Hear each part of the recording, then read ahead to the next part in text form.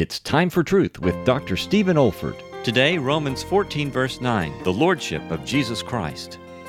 Christ both died and rose and revived that he might be Lord both of the dead and living. One of the greatest problems in the Church of Jesus Christ today is that of irresponsibility in living. It is the result of misinterpreting the grace of God.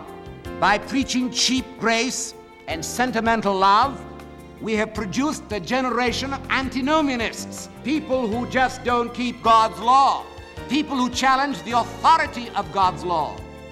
Paul, however, makes it plain that one of the functions of the grace of God is to discipline us, to deny ungodliness and worldly lusts, in order that we might live soberly, righteously, and godly in this present world. The issue is this: it isn't what I think, it isn't what I say, it isn't what I do that matters, but the Christ I've asked to be Lord in my life. What does he think? What does he say? In this situation, what does he do?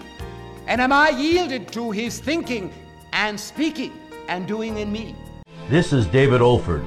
You have been listening to a message from God's Word delivered by my late father, Dr. Stephen F. Olford, who went to be with the Lord in the year 2004.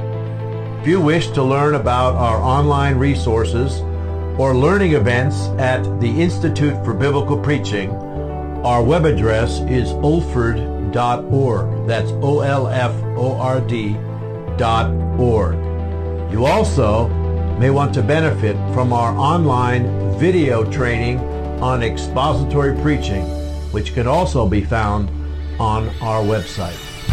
Thank you so much for listening.